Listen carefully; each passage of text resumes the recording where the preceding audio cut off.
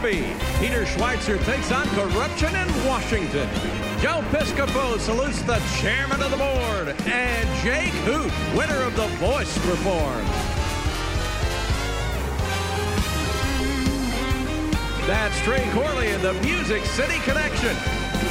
And I'm your announcer, Keith Bilbrey. And now, here's Mike Huckabee!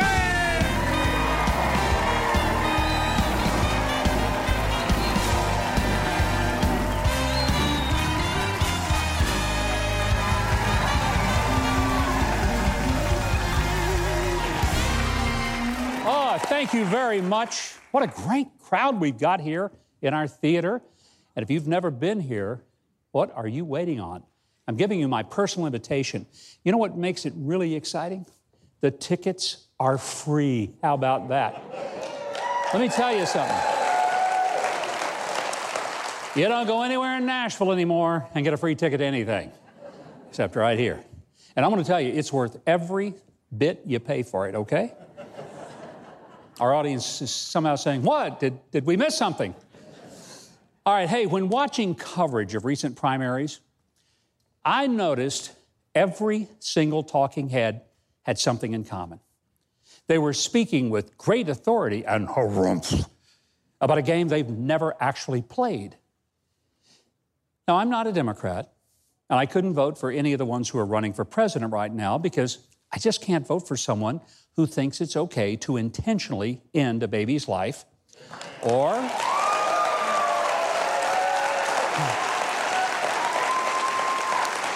who believes in open borders, higher taxes, more government control of our lives, or who won't stand with Israel as our ally. Those are important things to me. They matter. But I have a lot more respect for the Democrats who are running for president than the know-it-alls in the media who glibly tell us which candidates can't win or which ones should drop out of the race, or they even blatantly say the candidate doesn't really want to run to win, but just running to get more exposure because it will help them land a book or a TV deal. I've run twice for president, and the only thing that's harder than starting a campaign is making the decision to end it. Both times I ran, I walked away from every source of income I had. I risked everything, including my house, my retirement fund, and my savings. I spent more than a year living on little or no sleep, eating most of my meals in my lap in a car or plane, and living in a different hotel room every night for 6 or 7 nights a week. I can't tell you how many times I heard some expert on TV or radio say that I couldn't win. In addition to that, I was accused of everything, of bad behavior to felonies by political enemies or some anonymous internet troll. And I had to beg every friend, every stranger I could for money to run the campaign. I hired staff who came aboard knowing that they were either going to the White House or the poorhouse. But they came because they believed in me and I believed in them. And even when we could have kept going, once the media told the world we couldn't win, the money stopped. And without it, we couldn't pay the team, buy the airline tickets or hotel rooms, much less buy TV ads. And after going 100 miles an hour for a solid year, one day you walk in front of the cameras and you announce that it's over. And it's like a dead stop. You look into the tearful faces of the people on your team and the supporters, and you feel like you've let them down. But in the back of the room, the media mob smirks and opines that you never thought you could win anyway. And they are idiots. Yeah. Let me tell you why. No one puts himself or herself through this just for the civic exercise. It's hard work, and you aren't paid one dime to be a candidate. What you do have is the satisfaction that you had the guts to do what your critics didn't and never will. You put your name on the ballot, and they won't. The media will pretend they know what it's all about. Trust me, they don't. They've never gone into the arena. They've never fought the battles and came off the field bloody, muddy, and utterly exhausted and broke. So this may surprise you. To all the Democrat candidates who have already left the field or to those who are still in it, I'm going to give you something the media won't. I give you my profound respect for having the courage to run, to give your all, to take the risk, the ridicule, and the wrath of those who watch the game but have never played it. Yeah, our system can be ugly, vicious, and tough to stomach, but it works as long as people are willing to leave it all behind on the field, whether in victory or defeat. And to my fellow warriors on the Democrat side, whether you won or lost, I realize what you had to do. The critics never will. They will continue to smugly ridicule you.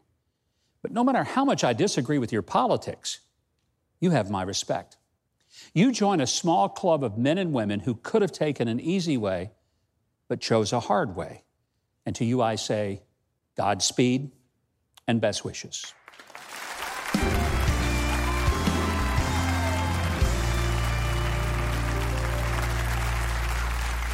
My first guest caused a political earthquake with his last book called Clinton Cash. He's got a brand new book, and it's called Profiles in Corruption. It is rocking Washington, D.C., because it exposes even more of the shady financial dealings involving America's progressive elites. We welcome investigative journalist and the president of the Government Accountability Institute, Mr. Peter Schweizer. Peter, so happy to have you here. Thanks, Governor. It's great to be here. Tell me, when you're talking about profiles in corruption, who should we be looking at? Well, I think you should be looking at any political figure because I believe corruption is something that anyone's capable of.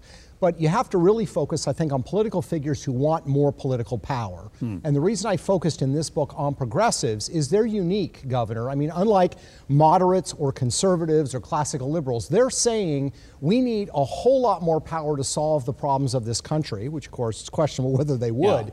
And that makes them unique. So they need special attention because they're asking for so much more power.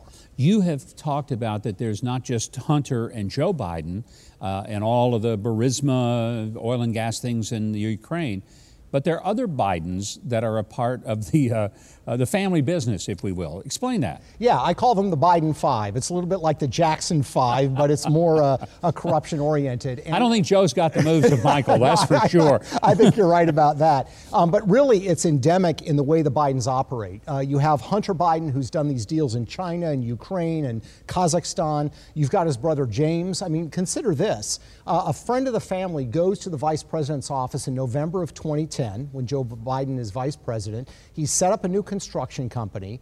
3 weeks after that meeting in the White House, he adds James Biden, Joe Biden's brother, as executive vice president of the construction company. Now, here's the problem. James doesn't have any experience in construction, in major project management, none of that.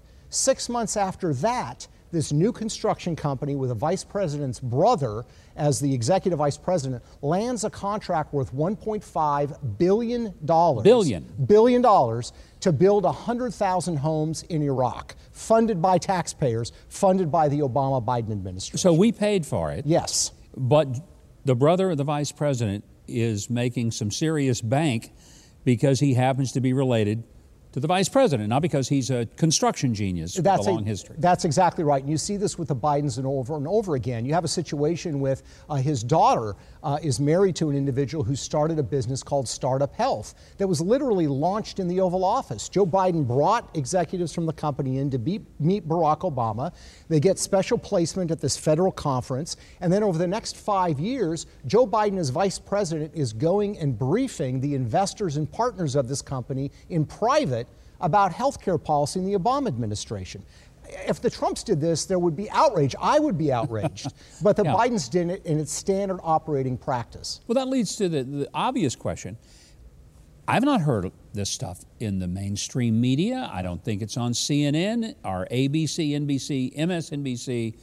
Why not? The situation is this. There are some good reporters there, but I think the management there essentially does not want to go after certain people. It's outright political bias. But the added problem, Governor, is resources. I mean, this book took 18 months of research. There's more than 1,100 footnotes. There's no anonymous sources. It's very hard work to dig up this stuff. I want to move to Elizabeth Warren because, again, I'd never heard this stuff on media, but there's some issues regarding Elizabeth Warren's son-in-law. Tell me about that. Yeah, so Elizabeth Warren has corruption issues herself. Her daughter, there's questions about some of the business work that she's done. But her son-in-law, Sushil Tyagi, he's from India, very bright guy, met Elizabeth Warren's daughter at the Wharton Business School, has a whole host of businesses based in India and elsewhere. And we know that Elizabeth Warren's familiar with them because we actually have corporate records where she signed as a witness for some of the corporate documents. He set up a company called Tricolor Films that said on its website, recently taken down,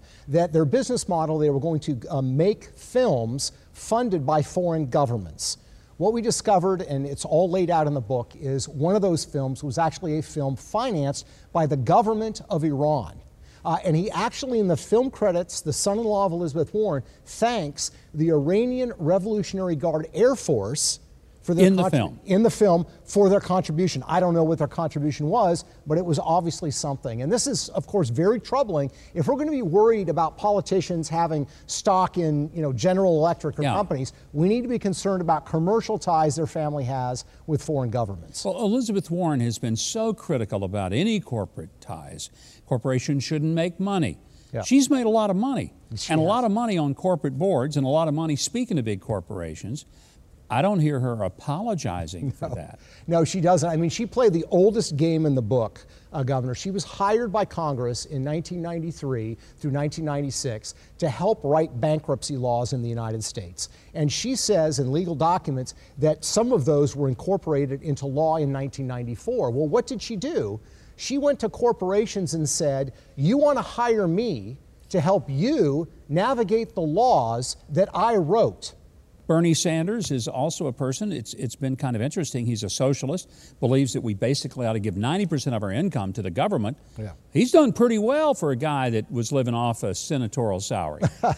He has. It's funny, he used to, for about 38 years, he would always say our national politics shouldn't be dominated by billionaires and millionaires. Well, about 3.5 years ago, he dropped the millionaire part because he became one. He is one. And part of the reason he became one is he figured out this secret, one of the dirty secrets, you know it, because you know Washington well, which is if you're running a campaign, you can hire a media buyer to do your media buys, to buy television and radio ads, and that media buyer is entitled to a commission, 15% commission, and you don't have to disclose it anywhere.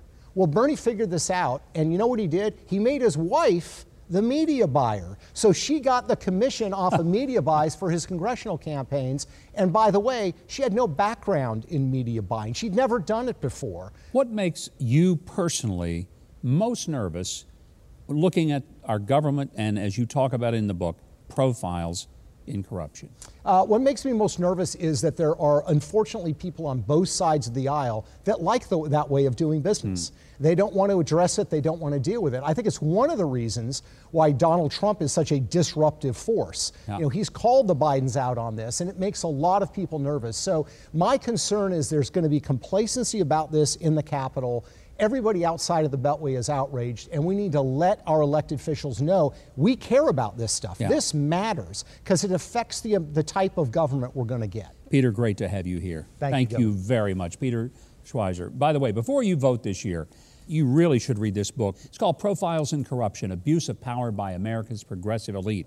It's available now on Amazon, all major booksellers, and you can also find the book and much more at peterschweizer.com. Follow him on Twitter at Peter Schweizer and on Facebook at Peter Schweizer Author. And if you enjoy news stories that seem just a little too crazy to be true, but actually are true, why don't you join me for In Case You Missed It? It'll be after the show on Huckabee.tv. We're going to tackle why ladies' steaks shouldn't be smaller and how an Indian Swami is claiming cow dung is the real cure for the coronavirus. Now, don't miss it when the bull butter flies on In Case You Missed It at Huckabee.tv. Keith Bilbrey, how about giving us some profiles in great guests that are coming up on the show tonight? Tonight, the wonderfully talented Joe Piscopo, then political analyst Gianno Caldwell, and author Jonathan Kahn. Later, the winner of The Voice, Jay Coop. That's all coming up on Huckabee.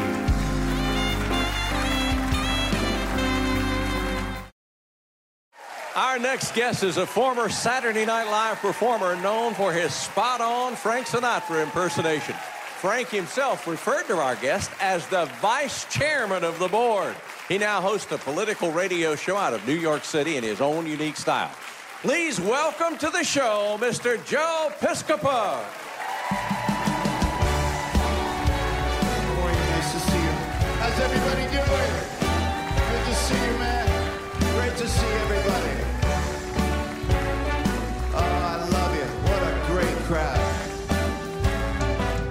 Start spreading the news. I'm leaving today. I want to be a part of it. New York, New York. These vagabond shoes are longing to stray right through the very heart of it. New York, New York. I wanna wake up down here in Nashville, Tennessee, so I can wave hi to the camera and say, "Hi, Mom, I'm on with Governor Huckabee." My New Jersey blues are melting away. I'll make a brand new start of it in old New York.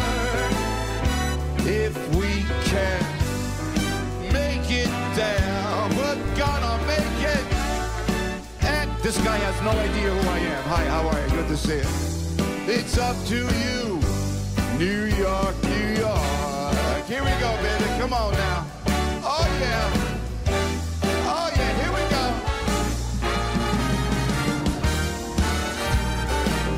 New York, New York. I want to wake up in a city that doesn't sleep,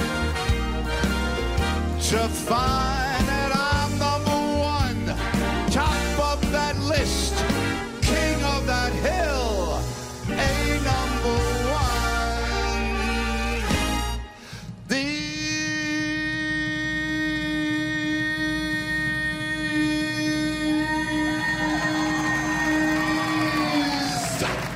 little town blues are melting away, and I'm gonna make a brand new start of it back in old New York.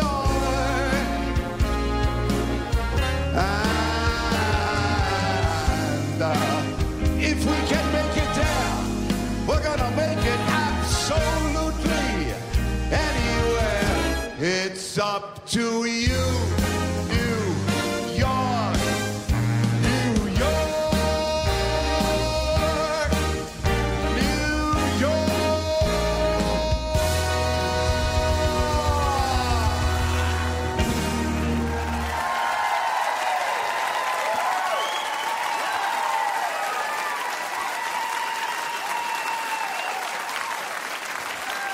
I love you. God bless you. God bless America. Thank you.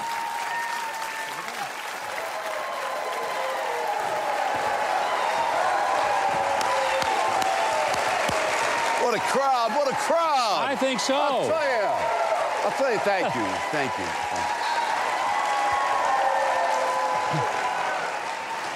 Joe Piscopo, what a pleasure it is to have you here. Thank you, sir. Such a long-time admirer, Governor. Great to be here. This is great. Where am I? In Nashville, Tennessee, Nashville, baby. Look Tennessee. out.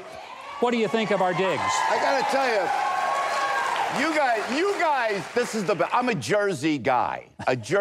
So I get off the airport. I get off the plane at the airport. I'm in there, and I'm in the elevator with the driver guy, and there's somebody with one of those foot things because she broke the foot. And the driver goes, well, I go, see, you hurt your foot, huh? She goes, yes, I did, but it should be okay. Well, good thing you don't have crutches. I said, how come they're so nice down here? I said, oh, my God. No, it was great. If it was Jersey, you'd say, I'm going to kick you with this boot in my foot if you don't keep you quiet. It's so refreshing. Room service at the hotel. Could you just make it this way? Yes, sir, whatever you'd like, sir, At Jersey, I get, what, are you kidding me? Well, you are definitely in the South, and people are hospitable in the South. Yes, it's wonderful, Just the way we were raised. Yeah. I got to tell you, too, if I may, sir. Yeah. Because I'm through and through Jersey, and we broadcast from New York on AM 970, Salem Media's flagship station that you're kind enough to come on tomorrow and have been on before. We always appreciate that. But I'm Jersey through and through. My family is there. My kids are there. My mother is there. God bless her. She's so great and everything. But I played Carrollton, Georgia. Because I only play the hot spots. Yeah. So right. Anyone here from Carrollton? I just want to check. The big time, No, I got to tell you, one of the greatest places I ever played, the Townsend Performing Arts Center. I go out there, man. I had the band, we had all the cats in the band, and we started doing Frank Sinatra stuff, having some fun, and we had the best. I stepped on that stage. I said, you know what? This is the heart of America. I said to the audience, as I say to this audience in Nashville, the heart and soul of America. It is. Now. Yeah. We talked about that. Absolutely, it is. It's so. Don't ever change, because it's nice to live it here down south. I want to ask you how you got on the cast of Saturday Night Live. Because thousands of people try out an audition. I know. There's only a handful of people that ever make it to the cast. How did you get there? Well, it was an anomaly because I was at the Improvisation Comedy Club in Hell's Kitchen, back in, I think Woodrow Wilson was president. It was a long time ago. It was so long ago. And I was with Larry David was there. Jerry Seinfeld was coming up. Gilbert Gottfried and I were very close friends. I tell you, it was a whole litany, and Robin Williams started to break. So I was doing the clubs thinking I would just be a working actor. That's all I ever wanted to do, was just work. But then I got the call, and they said, Joe, we'd like you to audition for Saturday Night Live. And I did, and they said, okay, you got the job. And that's where I met Eddie Murphy, who was 19 years old at the time. 19? I know. He was from Long Island. Yeah, all the comics. If we had the time, I'll tell you, the comics thing, it was a great thing back then in New York. Yeah. Governor, it was like we were from the West Side. Then you had the Upper East Side. Then you had Long Island. And we were all like, it could have been different states where we were from, but we all joined together. And then when I got to meet Eddie on Saturday Night Live, it was just great. But it was scary because we had to replace the greatest cast in television history at one time. Gilda Radner, Danny Aykroyd, John Belushi, Billy Murray, Chevy Chase. And we bombed terribly. Thank you very much. People forget, right? People forget, man. They forget. And New York is nothing for nothing. We'd be the new guys. We'd be walking down the street after the show. You're the new guys from the new Saturday Night Live, right? I go, yeah. They go, you stink. Get off of there. You're ruining my television show. They would never have said that to you in Carrollton, Georgia, by the way. They would have said, Joe, next week maybe you could just be a little better. Bless his heart. That's not the money. I wouldn't have heard it in Carrollton, Georgia. They would have been but I'll tell you what, the grace of God, we turned it around, and we had so much fun, and we just hit it and just had some fun. But comedy is different today. People are so afraid they'll offend someone, and they do offend people. Yeah. And even Seinfeld won't play campuses anymore. Yeah. A lot of the comics are just ready to throw up their hands and say, people won't let us be funny. What has happened to this country? I don't know. We're too politically correct. Everybody's got to relax. Everybody's got to relax. When I think of when I was next to the great Eddie Murphy, and he would say, I'm going to do a street version of Mr. Rogers. And I'm going like, what? And he goes, I'm going to do a street version of Mr. Rogers. I'm going like, you can do that? And he goes, yeah. Then he goes, oh, and this was my favorite. I'm doing buckwheat. And I'm going,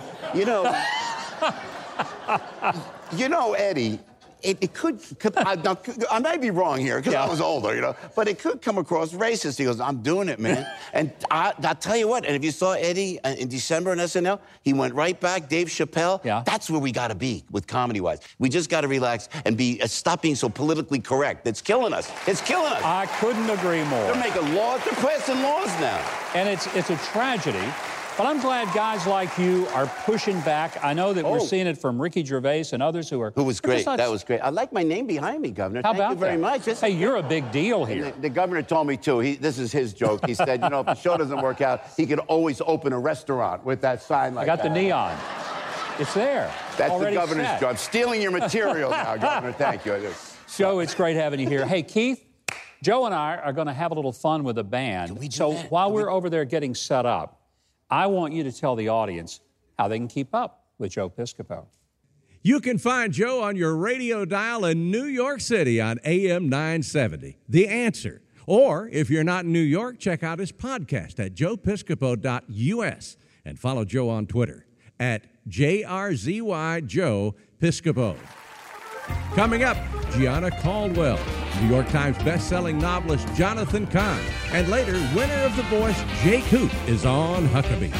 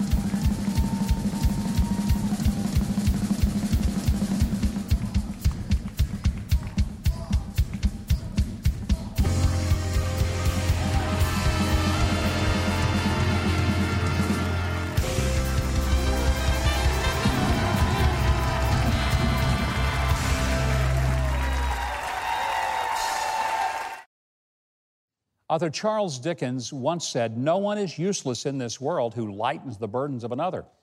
And when you put your caring heart to work through Samaritan's Purse, you are lifting burdens, my friend. And you're doing it in the name of Christ. You help repair lives, and you put life back together for the broken people who have suffered the wrath of hurricanes, war, poverty, and disease. Right now, your call and your financial gift will help Samaritan's Purse continue to perform this godly calling across the globe, as well as right here at home. Let me encourage you to call or visit the Samaritan's Purse website, and I hope you'll give a generous gift. As Jesus himself would say, love these neighbors as you love yourself. Well, the gains for African Americans under President Trump have many black voters rethinking unfulfilled promises and loyalties. My next guest has a new book that's perfectly timed. It's called Taken for Granted: How Conservatism Can Win Back the Americans That Liberalism Failed.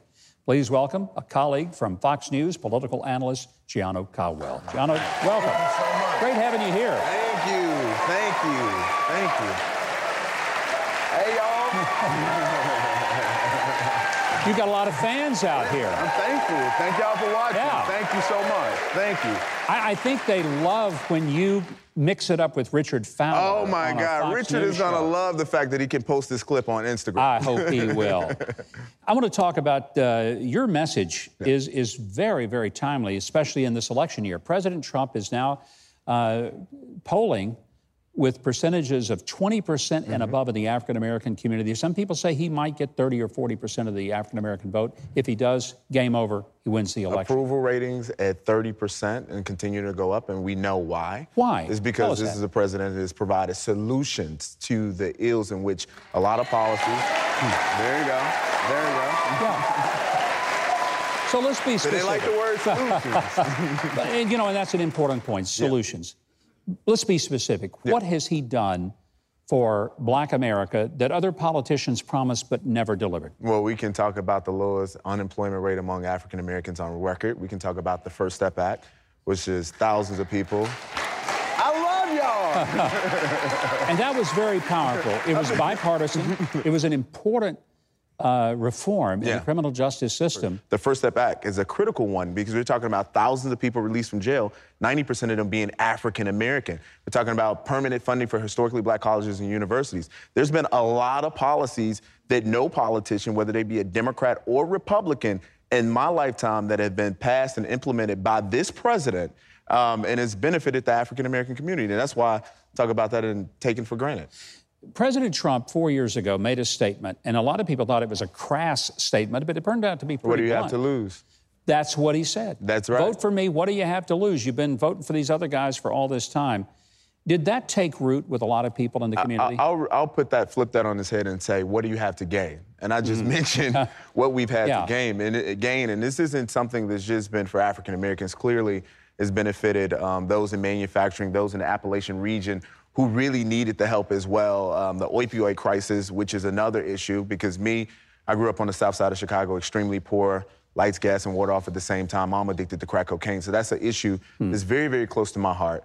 And I'm thankful that this isn't a president who simply talks about the issues or says how bad it is, but this is someone who's providing solutions. And I think that moves the conversation forward. And I think it uplifts everyone. And I think that's the conversation we should be having as a country. The power of your story is that if you were just a raw statistic, you should still be living in the south side of Chicago, probably on drugs and living in poverty. How come you got out, other people haven't? My faith in God. And let me be very clear about that. Thank you. Be very clear. I'm so thankful. And you know what? I think and I talk about it in my book, Taken for Granted, there's an overlooked part of faith, an active faith. One in which I think people need to realize, especially young folks, because I know y'all got it. I've been here in Nashville for all of a day, and people are praying for me in their Uber. So, and that's a serious story. Like, that literally happened today. No kidding. So y'all got it. But there's so many young folks in this country who don't understand that the power of God, the power of his favor, unmerited favor you don't deserve. Yeah. So it doesn't matter about the decisions you might have made that might have been negative. He still have open arms to bring you right in and treat you like it never happened before. So with that being the case, me growing up in the church and having a pastor by the name of Bill Winston, if you know who he is, who taught. Yeah. Hey, I love it. I love it. Who said you're not a victim, you're not your past. No matter if you were born across the tracks or on the tracks, you will be successful. You will be victorious. Trust in the Lord with all your heart. Lean not to your own understanding. In all your ways, acknowledge him, and he shall direct your path. Yeah. With that guidance, you shall move forward. So we're gonna counsel fear. No more fear. 2 Timothy 1:7. There is a second part of the subtitle of the book that liberalism failed a lot of Americans. How did liberalism fail people, and more specifically in the African American community? So if we look at this, look back to the 60s, the single mother rate was about 25%. Now is it about 80%? Whoa. Yeah. 80%? 80%. Clear facts. You can go Google it, research it. When you think about a lot of the abortion statistic, millions of babies aborted. So we don't have the kind of population in which we could have and really be able to flex that power. So when we're thinking about legitimate facts, figures, not just rhetoric, action-based solutions, conservatism is what saved me. I mean, I lost a lot of friends. I talked about recently how I was at a Hollywood party and Tiffany Haddish, I went up to shake her hand and she says to me, "I know who you are. You're that Republican from Fox News." And she refused to shake my hand. Wow. And, you know, I'm a single guy. Follow me on Instagram, @Gianno Caldwell. Slide in the DMs, we here. But you can lose friends. But at the end of the day, though, are you doing it for a greater purpose? And that's why I'm doing this. And I'm thankful to be an individual who worked in politics since I was 14, found conservatism, and I found a better life. I'm proud you did, and I'm proud you wrote this book. Thank you. This is it right here. Taken for Granted. It is available on Amazon or at GiannoCaldwell.com. I hope you get this remarkable book. It is worth your read. Also, you can follow Gianno on Twitter @GiannoCaldwell.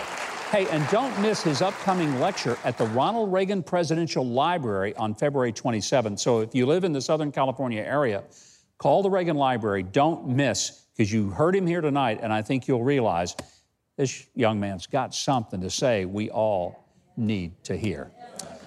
Gianno Caldwell, great to have you. So much. But we're not going to take Keith Bilbrey for granted. No way, because he's going to tell us what we have coming up on the show. Well, next, the best-selling author of The Oracle, Jonathan Cahn, and country music's rising star, Jay Coo. They're right here on tonight's Huckabee.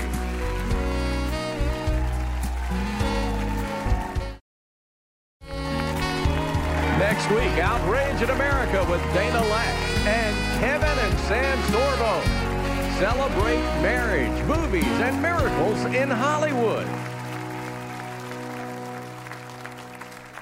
And welcome back to our show. Now, the son of a Holocaust refugee, my next guest grew up to be a best-selling author and a leading Messianic Jewish pastor.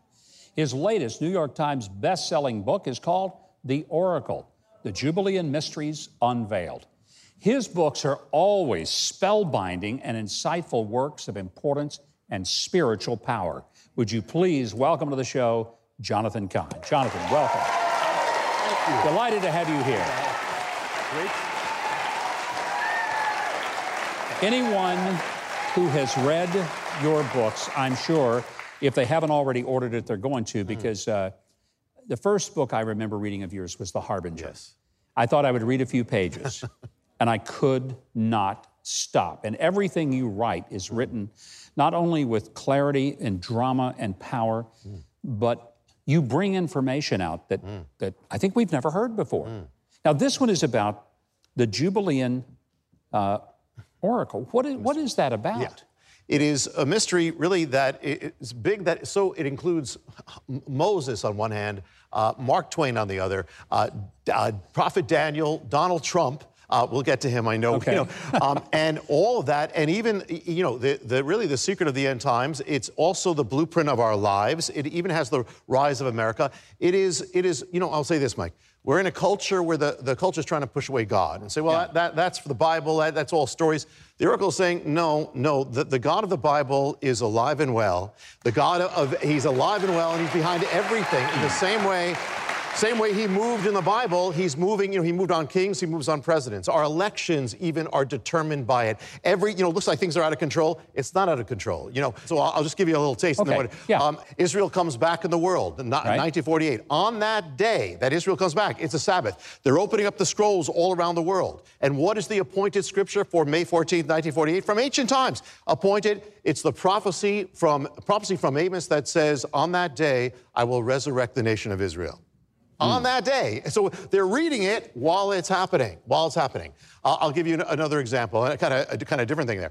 And that is that, in Moses, this Leviticus, there's the Jubilee. And this is also the mystery of the Jubilee. Yeah. God says that in the end times, I'm going to give a Jubilee for the Jewish people. I'm going to bring them back to the land. He says, you shall return. Now, you shall return. In Hebrew, it's one word, teshavu. But when you take that word, when God said, you shall return, it comes up to a number that indicates a year. The year it indicates is 1948, the year that Israel returned. I mean, who could do that? Only the God of the universe. It was all there for 3,000 years. I mean, most of us think of the Bible as telling us stuff that happened up to 2,000 years ago. Yes. You're saying that the message of the Bible is actually giving us insight into what's happening. Because you said Moses, Mark Twain, Donald Trump. I said, Moses, I get. I don't know if I truly understand that Mark Twain and Donald Trump were somewhere predicted in the Bible. I'll give you, because you said it. I wasn't going to get into Mark Twain, but I'll get into it. All right, Moses says that in the last days, God says he's going to gather the Jewish people back to the land. But he says, before that happens, a stranger will come from a faraway land. He'll come to the land when it's desolate. He will bear witness of the desolation of the land. Well, what happens in the year 1867? Mark Twain, cynic, comes to the land. He has a notepad. He says the exact words that Moses says he will say. And not only that, but as he's walking the streets of Jerusalem at the end of his journey, it's the appointed day for them to open the scrolls. They open the scrolls, and what is the prophecy? What are they reading? It's the prophecy that the stranger shall come to the land. On that day. And that's the kind of stuff that you've uncovered. Why have you been able to see this stuff and others haven't. It's hard to explain that, except that it just comes, you know, like the Harbinger. I'm standing at ground zero, and something says there's something here you have to find, and it just unfolds. You know, same thing with the Oracle, except Harbinger was about 2 months of download or that happening. This is about 1.5 years. I had 3,000 pages. I said, how do I get that into a smaller book? But yeah, I'll give you an example that'll lead to Donald Trump. Okay. You know, and all right. One is the Six-Day War. Okay, all these events happen on these Jubilean years. 1917. The Jewish people are restored. The land is pledged back to them. In the Balfour Agreement. 50 years later, 1967, Jerusalem. Well, now to our president. Okay, we get to 2017. That's the next Jubilean year. So what happens? You have this resolution of restoration. Donald Trump. You know, you've heard about Cyrus and Trump. Well, there's something too. And the thing is this. There was a king who issued this declaration concerning Jerusalem. That was Cyrus, 2,500 years ago. Well, Trump is the only one who has done it in the same way, and the declaration actually parallels Cyrus's thing. But it says in the Bible, the king will do this after 70 years. After 70 years. So could Trump have done it after a 70-year thing? Well, if you go back 70 years from 2017, it takes you to 1947, the year that Israel's voted back into the existence. It ends with Trump's resolution, okay? And on the Hebrew calendar, the day that they voted Israel, the 70-year start, it ends, Donald Trump, it points to a day, it's December 6, 2017, the exact day that Donald Trump issued the declaration. 70 years to the day. I would say that's worth a read, don't you think? I mean, come on. And with all of Jonathan Cahn's books, one of the things I've always said is, you'll say, oh, that's just not possible. All I would say is read it, look at his sources, and come to your own conclusions. You'll be hard-pressed to argue. What an incredible, incredible story. The Oracle is available right now at booksellers everywhere, as well as online. You can also go to theoraclemystery.com. And if you want to learn more about Hope for the World Ministries, visit hopeoftheworld.org. You can follow Jonathan Cahn on social media for more of his timely insights into the ancient Scripture. Now, Keith Bilbrey, I want you to just go ahead and be our oracle tonight. You are every week, but see if you can predict what's coming up on the show. Well, tonight, the winner of The Voice, Jay Coote, performs right here on Huckabee.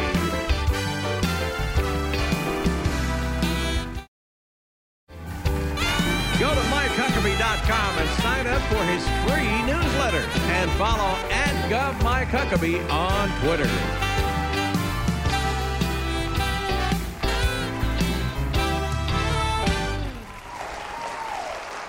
Welcome back. Hey, how about a hand of applause for Trey Corley and the Music City Connection, would you? Yeah. Well, my next guest is the latest winner of The Voice. He was on Kelly Clarkson's team. His genuine, real-life story and powerful singing voice made instant fans all over the country. Now, if you haven't seen the moment that his dreams came true, take a look. The winner of The Voice is Jay Coote.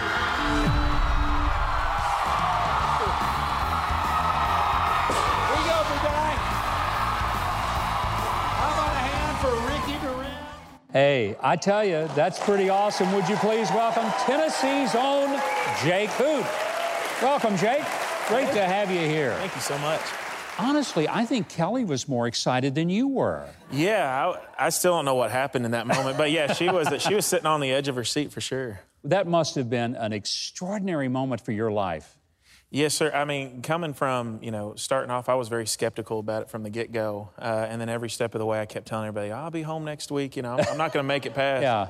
And then even there, watching it, I bumped Ricky and I said, you got this. I thought anybody but me, and so to hear my name was just unreal. Well, I'm sure glad you are the guy. And how did you get into The Voice? Did someone tell you, hey, you ought to try out for that?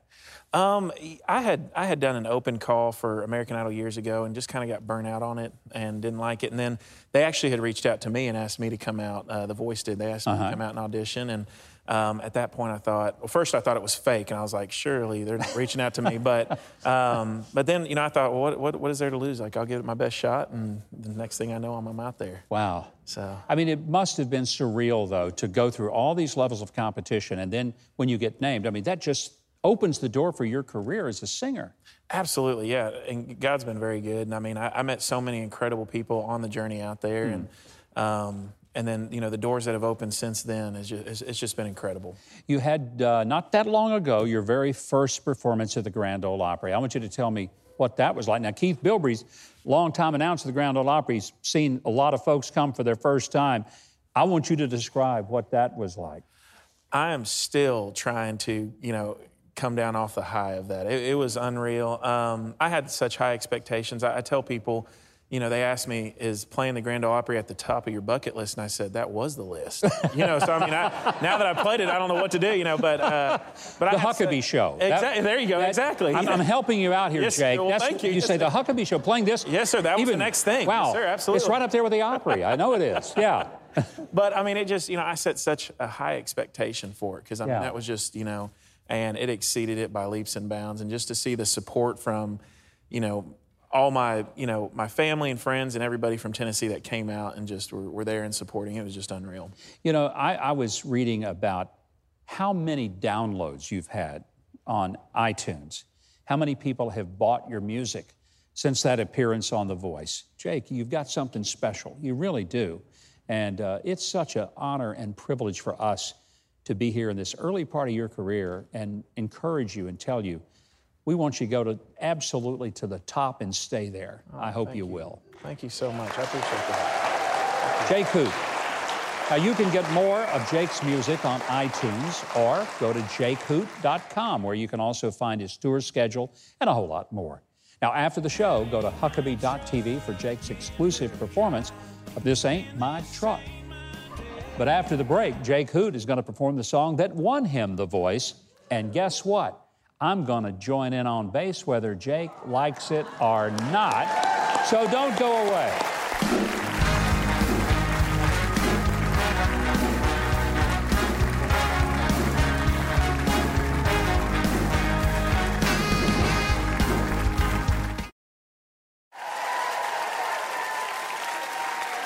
Now, here to perform Better Off Without You with the Governor on bass is Jake Hoot.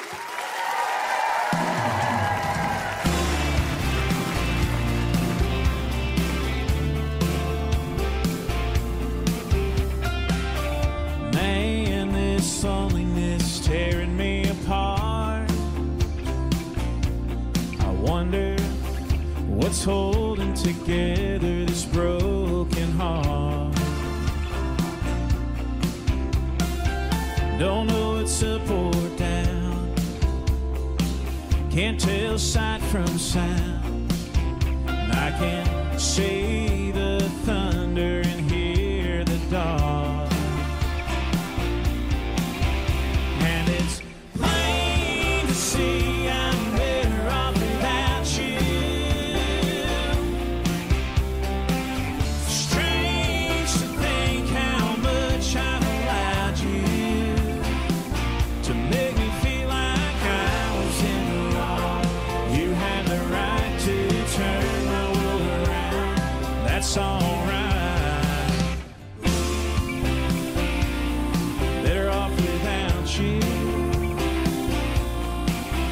Now the dust has settled, it's clear to me. Things were never what they appear to be. All the lies you told, like you were only mine to hold. Should have known all along you were bound to leave. And it's plain to see I'm better off without you.